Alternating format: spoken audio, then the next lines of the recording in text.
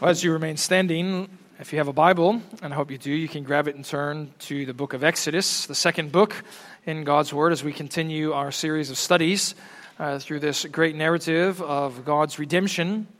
We come this morning to the second commandment in Exodus chapter 20, and just like we did last week with the first commandment, we just want to take one commandment this Lord's Day and see what we can squeeze out of it for our life in Jesus Christ. So we're just going to look at verses 4 through 6 this morning. Let me read that text for us and pray for our time, and then we'll begin together. So let us hear God's word once again as he speaks to us. You shall not make for yourself a carved image, or any likeness of anything that is in heaven above, or that is in the earth beneath, or that is in the water under the earth. You shall not bow down to them or serve them. For I, the Lord your God, am a jealous God, visiting the iniquity of the fathers on the children to the third and the fourth generation of those who hate me, but showing steadfast love to thousands of those who love me and keep my commandments. The grass withers and the flower fades, but the word of the Lord stands forever. Let's pray once again. Father, we do bow before you now, rejoicing that you speak to us by your word and spirit, just as you spoke out of the fire and the smoke, the trembling mountain at Sinai, your covenant word to us, that we might keep it, that we might love you. Fill us, we pray, with your Spirit, that he might write this law upon our hearts, that we might observe it and keep it all our days. Help us to hear with significance and importance, and knowing that we are dying people, never promised to hear another word from you. Help me to preach in the same way as a dying man never promised to preach another sermon. So let us hear with earnestness and eagerness that you might do great good to us, and we pray it in Jesus' name. Amen. You may be seated. In the late 4th century AD, the bishop of Cyprus was a man named Epiphanius. And in 394, he wrote a letter to the bishop at Jerusalem, which is a man named John. And this letter is little more than a 9-paragraph apology for Epiphanius' recent actions. Some of that is an apology of sorrow. Other parts of it is an apology, like a defense of what he's done and what he's said recently. And the 9th paragraph is really the 9th point of his apology. And he says that John has no doubt heard of the recent grievance and disturbance that came through Epiphanius' recent visit to a nearby village. And this village was Anablatha, and Epiphanius had come there on a visit, and he came evidently late at night because he noticed that a light was burning in a building somewhere in the village, late enough that it was interesting him to go visit because he didn't know why a light would be burning at such a time. And so he came into that building, he came into that structure, and he realized it was a Christian church. But he says he noticed on the wall there was this rather large dyed and embroidered curtain. And on it there was the image of Jesus Christ. And so here's where his apology, the defense of his actions, begins in his letter to John. He says, being loath that an image of man should be hung in Christ's church, contrary to the teaching of the Scriptures, I tore it asunder and advised the custodians of the place to use it as a blanket for some poor person. And if you wonder where such zeal about a curtain hanging in a church might come from, we see it in our text today. The second word spoken there at Sinai, a word that Christians throughout the ages have ordinarily related to a prohibition against worshiping God through images. Now, if you weren't with us last week, we began kind of a series within our broader series on Exodus as we analyze these 10 commandments one by one each week over the coming months. And we looked at the first word spoken there at Sinai, and it was simply the word, you shall have no other gods before me. So it was a word of totality. You don't get any other gods, but it's not just totality there. It's this kind of exclusivity, no other gods before me, which, kids, you might remember what we said last week. That phrase might better be translated something like, you shall have no other gods before my presence. And if your parents have trained you in the kids' catechism, you might know this simple answer: where is God? Well, God is everywhere. Because God's presence is everywhere, you're not allowed to worship another God anywhere, is what that commandment said. And so what we talked about last week as the theme of the first commandment was live to worship God alone. But the commandments, the word related to worship, continues into our text today. And I hope you know there is this clear link between the first commandment and the second commandment. The first one is about the focus of worship. The second is about the form of worship. In some sense, the first one is about the inward realities of worship, allegiance and loyalty that belongs to Yahweh alone, whereas the second word is about outward realities of how we worship Yahweh alone. But maybe more simply said, this is what you need to see this morning, is that the first word commands us who we are to worship, and the second word commands us how we are to worship. So last week it was live to worship God alone. This week the simple theme is live to worship God rightly. Live to worship God rightly. And students, you may have noticed as I read the text that the second commandment actually has two commands. There's one in verse 4, isn't there? And there's another in verse 5. So what I want to do in our two parts this morning is first pay attention to the commands in verses 4 and 5, and then the commentary in verse 5 and 6, hoping that we might see the supreme relevance that this word has to us in the 21st century, and also how this word, as a shining star in the sky, it does indeed direct us to the Lord Jesus Christ. So the commands, notice again, verse 4, you shall not make for yourself a carved image. Ancient and Near Eastern cultures at this time were almost like idol factories. In the local district, they would be churning out carved images of wood or stone of their local deities, gods and goddesses. And not infrequently, those carved images would be overlaid with silver and gold. And they were not just always representations of that local god or goddess. Sometimes they were representations of a particular attribute or characteristic of that god or goddess. And God is telling His people that you don't get any such images in your worship. You're to be completely holy and separate in the worship that you bring me. And you see the comprehensive nature of the warning against carved images. Look at the rest of verse 4. You shall not make any likeness of anything that is in heaven above, or that is in the earth beneath, or that is in the water under the earth. So kids, what God is saying here is, you shall not worship any image of anything made from anywhere. And if you want to put a little bit more of a finer point on it, He's saying, you shall not worship an image of me made out of anything from anywhere. And if you're a savvy enough reader of Scripture, you can look down again at verse 4, and you might see it doesn't have that clause, for me, of me. It doesn't say, does it? You shall not make yourself a carved image of me, or of any likeness of anything representing me. But I want you to see how even later on in the Bible, it makes it quite clear for us that this is exactly what God is in fact talking about. Because if He commanded no idolatry in the first commandment, and it's just a commandment against images of idols in the second commandment, He's just given us a redundant commandment that's completely unnecessary, hasn't He?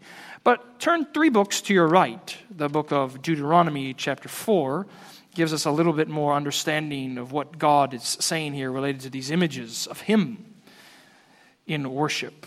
If you don't know anything about Deuteronomy, it's kind of Moses' last sermon that he gives to God's people about their covenant relationship with the Lord. In the first half of chapter 4 is about their need for covenant obedience and faithfulness, and the second half is all about idolatry. And notice what God says through Moses in verse 15 through 18, and see if you can't notice the clear connection it makes to the second word there at Sinai in Exodus 20. So verse 15 says, therefore, watch yourselves very carefully, since you saw no form on that day the Lord spoke to you at Horeb out of the midst of the fire. Beware, lest you corruptly, by making a carved image for yourselves in the form of any figure, the likeness of any male or female, the likeness of any animal that is on the earth, the likeness of any winged bird that flies in the air, the likeness of anything that creeps on the ground, the likeness of any fish that is in the water under the earth. Do you see the reasoning in God's logic there? You didn't see any form of me at Sinai. So you don't get to make any images of me. And if that simple commentary wasn't enough, go back to our text, and you'll notice how even by the end of Exodus chapter 20, God is saying basically the same thing through Moses. So prone are his people, he knows, to break this second commandment. So just skip down to the end of the chapter, verse 22, 23.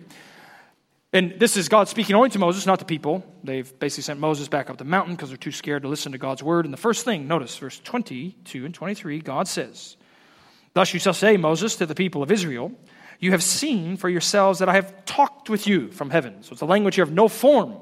You've seen that I've talked with you from heaven. Therefore you shall not make gods of silver to be with me, to represent me, to show me. Nor shall you make for yourself gods of gold. So, we're right then, I believe, to take this as a prohibition against producing images of God. But it's not just about producing images, it's about prostrating before images. Look at the second command in verse 5. He says, "You shall not bow down to them or serve them." Bow down, students, is this word that in older books and older Bibles might be translated as prostrate yourself. It's a really intense verb physically. It pictures this idea of a defeated army coming to stand before the conquering leader that has just defeated them. And what can they do but prostrate themselves, put their face in the dirt, so helpless are they before this leader. And that is the proper posture of worship so often in Scripture is prostration, isn't it? Putting your face in the dirt, because we are nothing but lowly, humble servants coming to the Lord, our Master. And he says, you don't get to produce images, nor do you get to prostrate yourself before images of me. You ought not to worship me in this way.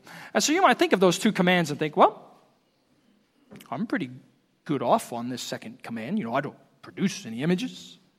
I don't prostrate myself before any images. Well, some of you might know how our Presbyterian practice in centuries past has made a lot about the second commandment and what it means for how God wants to be worshiped. And we continue to think that's right. We read shorter catechism like we read earlier in our service about what we believe the second commandment to be teaching us. Now, if you had the occasion later on this afternoon to pull up our church's larger catechism, which is much longer in its answer on these things, what you would see in one of the questions is the larger catechism saying about our confession of faith is that the second commandment prohibits the making of any image of the triune God, any of the triune persons, either outwardly or inwardly. And it's that inward language about images of God that has tripped up a number of Christians and even Presbyterian pastors throughout the ages, wondering how it is that we can actually be prevented from making images of God in our mind, or how it is we could actually be wrong to make images of God in our mind. Well, consider it this way. Just a few years ago, one of the more notable Christian book publishers published one of those debate books that essentially takes a subject and gathers a team of scholars representing various perspectives on said subject, and then they just basically debate and argue in book form. So this publisher commissioned a book that was titled God and the Problem of Evil, 5 Views. And one of the individuals that was espousing his position said he couldn't stomach this reality that God is sovereign over all things while there's still evil in the world. And he said, I quote, "Because I cannot imagine Jesus standing by and allowing genuine evils he could prevent, I cannot imagine God doing so." Now, students, you don't have to be an expert in language to recognize imagination comes from the same word family as image. And how often it is, isn't it, that we might make images in our mind of who God is according to our personal preference, that we have carved out in our mind an image of God after our own likeness. How often does that happen when you say, well, I imagine God is like a God who doesn't say anything, a God who doesn't do anything that I disagree with. Or perhaps even sometimes it's true that affects your life deeply spiritually.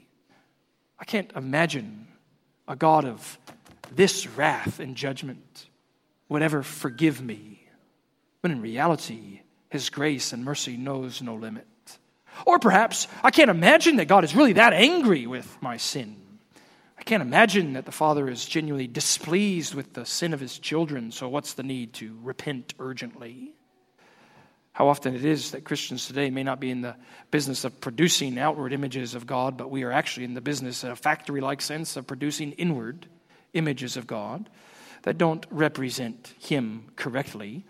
And what the text is telling us as it goes on is this second commandment isn't just a liturgical problem. It's a theological problem to produce these images of God. So let me give you 2 theological reasons why this is wrong before we move from the commands to the commentary. Number 1 is it violates God's spirituality. It violates God's spirituality. God is not a person who has a body. He doesn't have a body like man. He's pure spirit. So to make an image of the triune God, Father, the Son, the Spirit, in this way that we often tend to do in our culture today, it'd be like, think of an old pen pal relationship. You were exchanging letters, communication written with a particular person, but you maybe never saw an actual picture of that person. And maybe one day you said, I'm going to come along, I'm going to paint a picture of what, now given all the things that we've exchanged in our pen pal relationship, I'm going to make a picture of what that person actually looks like. And whatever you put down as a portrait won't come anywhere close to the reality. And the same thing happens when it comes to making images of God. Worshiping images of God. There's nothing that you could make that comes anywhere close to the reality of God's spirituality. But it's not just His spirituality it violates, it's also God's sovereignty. Because I hope you know that God, for thousands of years now, has been in the business of making images of Himself. He's done it billions and billions of times, hasn't He? Well, kids, how has He done it? You remember what He said in Genesis chapter 1, let us make man after our image. And He retains the copyright on His image. That's why He alone gets to produce an image of Him in human beings. And you might know how quickly Israel forsook this commandment given to them at Sinai. It's just 4 to 6 weeks later that you get to Exodus 32. Moses has been up on the mountain for so long, they're impatient for him to come down. And so they command Aaron in verse 1 of Exodus 32. Aaron, get up. Make us God. Aaron says, okay, give me all your gold. He throws it into the fire. It all melts down. He produces this golden calf. And what does he say? But behold, Israel, your God who brought you out of Egypt. They wanted a God that they could control, a God that they could see, a God that they could move about wherever they wanted to go and worship Him however they wanted to. When the commands tell us no producing images, no prostrating before images. And now you see at the end of verse 5 through 6, the commentary about these commands. And I'm sure many of you parents will have a genuine sympathy with what God is getting ready to do with His child Israel at this time. I'm sure even a number of you, maybe this week, you gave a command, instruction, a teaching to your child, and instead of him or her responding, yes ma'am, yes sir, it was little more than a one-word question of, why? And it's as though God knows that His people often want reasons for the rules. Even if you just glance down at all 10 commandments, I hope you've noticed before how it's the second and the fourth commandment that get lots of commentary. It's as though God knows these are the ones that we will tend to debate most, divide over most. And the commentary about the commands begins with God's character. Look at verse 5 as it continues. You shall not bow down to them or serve them, for I, the Lord your God, am a jealous God. Now, kids, ask yourself this question. Is jealousy a good thing or a bad thing? Now, our culture today would say it's a bad thing, which would mean God has just given to Himself something that is wrong, but we know that can't be true. A part of the problem isn't it, that our culture and context today has collapsed jealousy into envy, where envy is the sinful desiring for something that doesn't belong to you. Whereas properly understood, jealousy is rightfully desiring what belongs to you. More often than not in the Old Testament, particularly, this language of God's jealousy is used with this marriage metaphor about His relationship with His people. And it's true, isn't it? That a husband is right to be jealous over his wife's faithfulness to him. Or a husband is right to be jealous that her husband, his attention, his affection belongs to her alone. And this is exactly what God is saying, that He's jealous for His glory. He's jealous for His worship. He's jealous for His honor. All attention, all adoration, all affection, that belongs to God alone. So you don't give it to this little carved image, this imperfect representation, something that seems like it can contain an infinite God. But what God's jealousy reminds us is just how much God's love is for His people. Because students, what's the antonym to jealousy? What's the opposite of jealousy? A good word would be indifference. I want you to know that God is never indifferent towards His people. That there is this white-hot, burning love that He has for His people, that kind of zeal, that kind of jealousy that Jesus Christ had when He cleansed out the temple.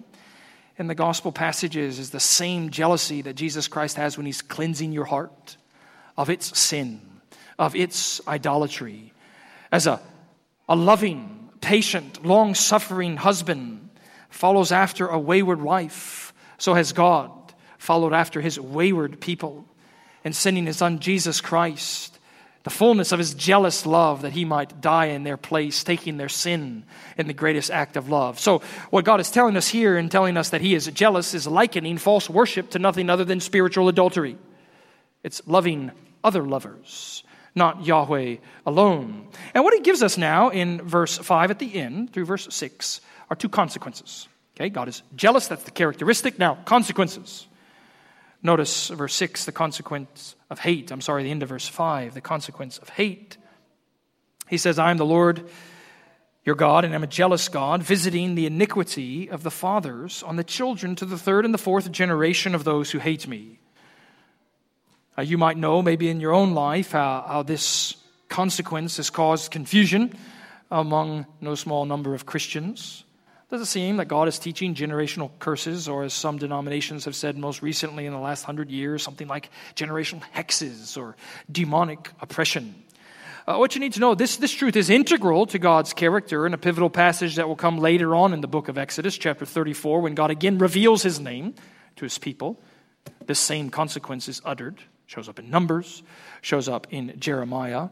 But it seems like in the course of Israel's life and history, they took this consequence in Exodus chapter 20 to essentially teach that God in His wrath will punish a righteous child for unrighteous parents, unrighteous grandparents, or unrighteous great-grandparents. And that view was so prevalent that by the time Ezekiel, the prophet, shows up, God gives him a very long word to correct that error. It's actually a word we're going to read in its fullness tonight in evening worship in chapter 18. But just listen to one verse that God says related to the consequence of hate. Verse 20 of Ezekiel 18 says, "The son shall not suffer for the iniquity of the father, nor the father suffer for the iniquity of the son. The righteousness of the righteous will be upon himself, and the wickedness of the wicked will be upon himself." So that's why when you flip back to Exodus 20, you need to underline that very last phrase in verse 5. This is a consequence that belongs to those who hate me. This is not talking about righteous people suffering unrighteously because of their former generation's sin. This is talking about a generation continuing in the hate that marked their parents, grandparents, and great-grandparents. And the contrast is quite noticeable, isn't it, when you see the consequence of love, verse 6. "I, the Lord your God, am a jealous God, visiting iniquity to the third and fourth generation of those who hate me, but showing steadfast love to thousands of those who love me and keep my commandments." The language there of thousands is even unto 1,000 generations. So where God's wrath may run out after 3 or 4 generations, God's love never runs out towards His own. You know, I've often wondered, why is it that God uses the language here of 3 and 4 generations? I think it's because certainly in that ancient culture, it was quite common, wasn't it, for you to be raised into some sort of home where you would see your father, grandfather, great-grandfather, that even in the lives of these wicked people, the iniquity is being visited on their offspring progeny that continues to hate God, as though God is giving them a chance to repent of their sin. But isn't it a tender mercy of God to know that long after you and I expire, should the Lord tarry, His covenant love won't expire towards those who love Him and keep His commandments. Kids, God's covenant love is this ocean that will never run dry. 1,000 generations, language for an everlasting, eternal, steadfast love. So consider the consequences then in light of the commands. And examine yourself even this morning. Do you know that producing images of God and prostrating yourselves before images of God is nothing less than, God says in this passage, to hatred of Him? But worshiping Him rightly is loving Him and keeping His commandments, the way in which, in part, we enjoy His covenant love and steadfast grace forever. Of the many men that participated in the Westminster Assembly back in the 1640s that gave us our church's confession and catechisms, one that's always stood out to me is a man named Jeremiah Burroughs. He was a well-known pastor and preacher in his time. One of his stops in ministry, he was the pastor of the London church at Stepney, which at the time was one of the two largest churches in all of England's largest city.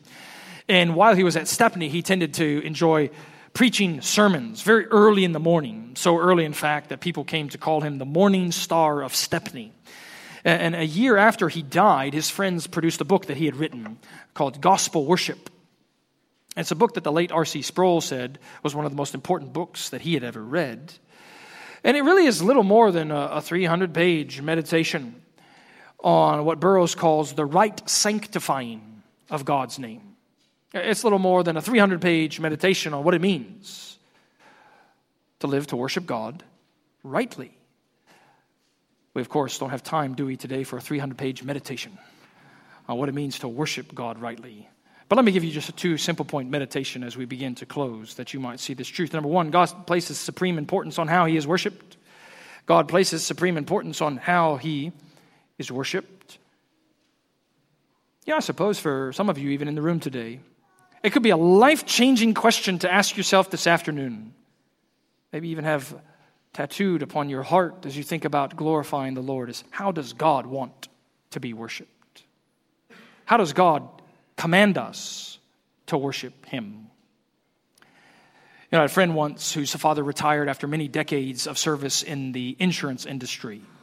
And I guess he was so integral to this company that the company higher-ups decided to throw him this relatively well-furnished retirement party with all this food and with all this music that came as a surprise to his father.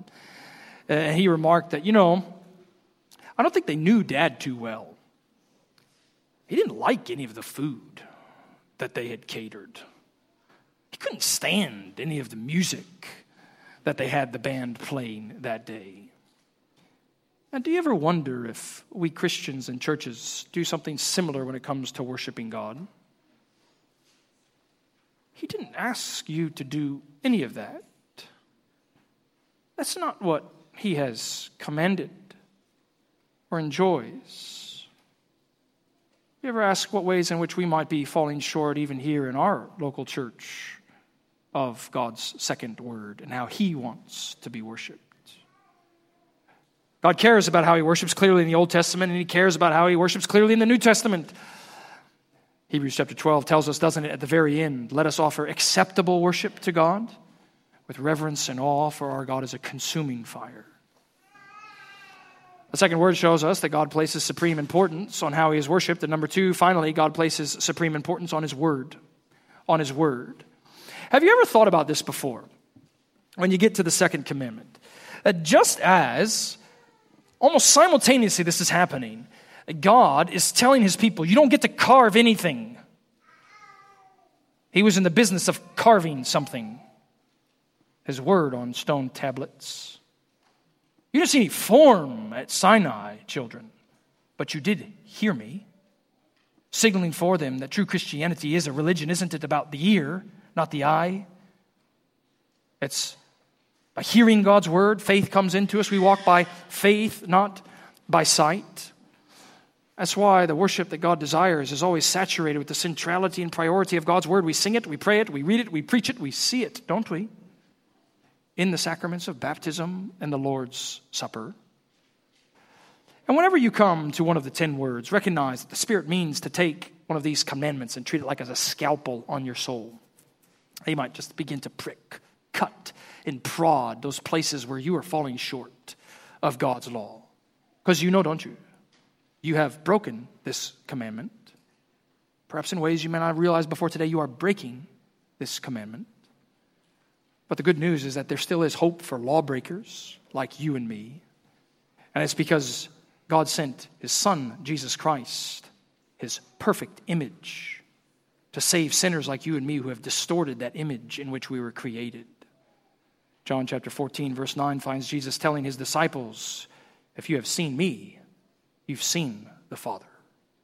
Paul preaches in Colossians chapter 1 that Christ is the image of the invisible God. The author to the Hebrews declares in chapter 1, verse 3, that Jesus Christ is the exact imprint of His nature, the radiance of His glory. And so Jesus, who is the true image bearer of God, Jesus is the true picture of God, comes, doesn't He, to take the curse of the law in our place, that He might renew His image in us by His Spirit writing even this second word on our hearts so that we can indeed live to worship God rightly. Let's pray together.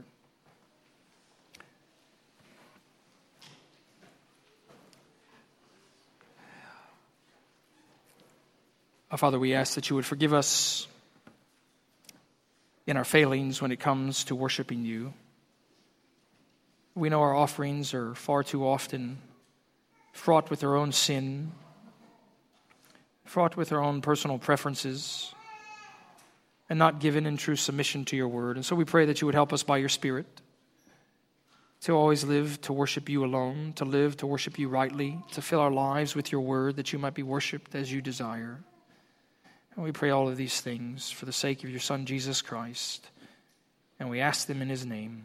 Amen. Well, let us stand together as we sing our hymn of response.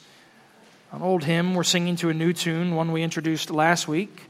A hymn that I trust indeed encourages your heart when you hear God's law. So let us sing together once again, "The law of God is good and wise," to the tune of "Before the Throne of God Above." Yeah.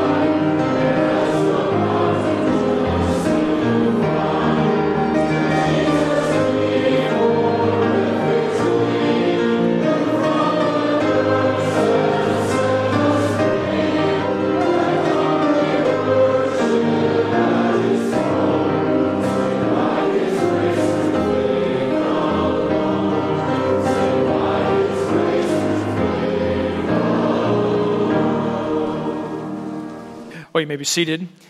We want to hear the Lord now welcome us to his table as he invites us to the Lord's Supper, as he does every Lord's Day morning here at Redeemer, and in a way that we don't often remember.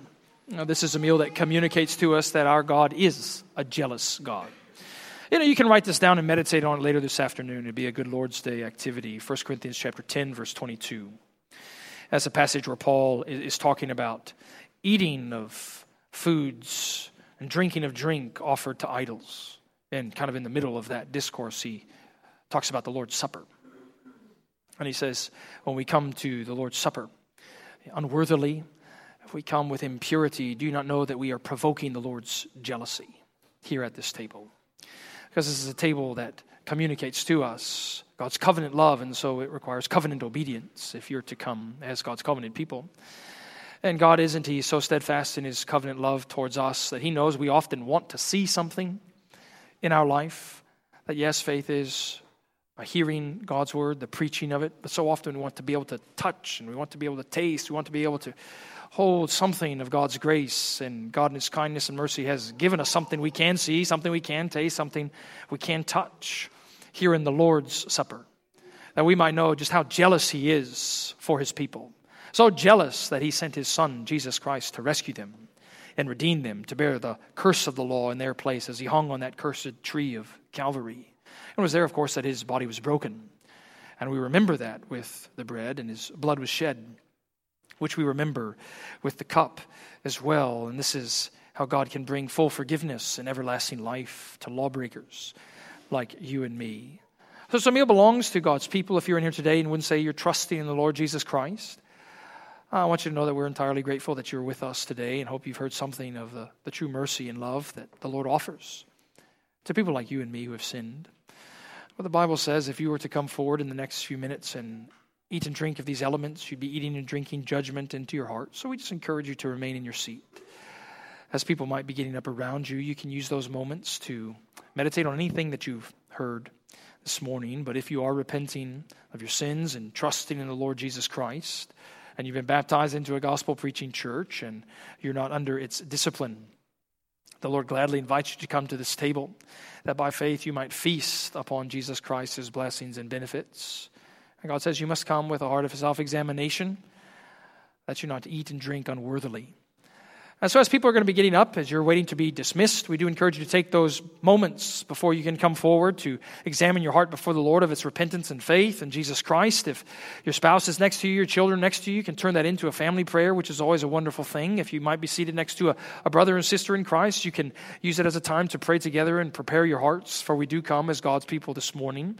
We do come with special joy also, as it's the first time that Lily and Jackson Landers are coming forward for communion, as they have been received as full members here at Redeemer, and they partake of the Lord's body and blood by faith for the first time this morning. And so let us come with hearts of celebration, even in the midst of our examination. Let's pray together.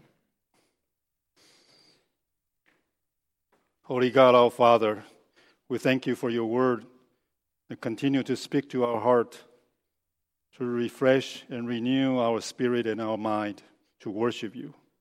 We praise you that you are indeed a jealous and a holy God. You are omnipresent. You are a covenant-keeping God, that we worship you, and with spirit and in our heart, that we continue to come before you and to remember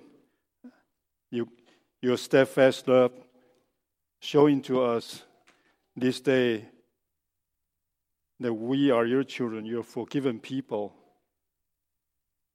have been invited to the table to remember your love through our Lord Jesus Christ, his body broken, his blood shed, so that we may feed on your grace. We ask, Holy Spirit, come to us, to be with us, and sanctify the church as we continue to share the word of God to the world. We pray in Jesus' name. Amen.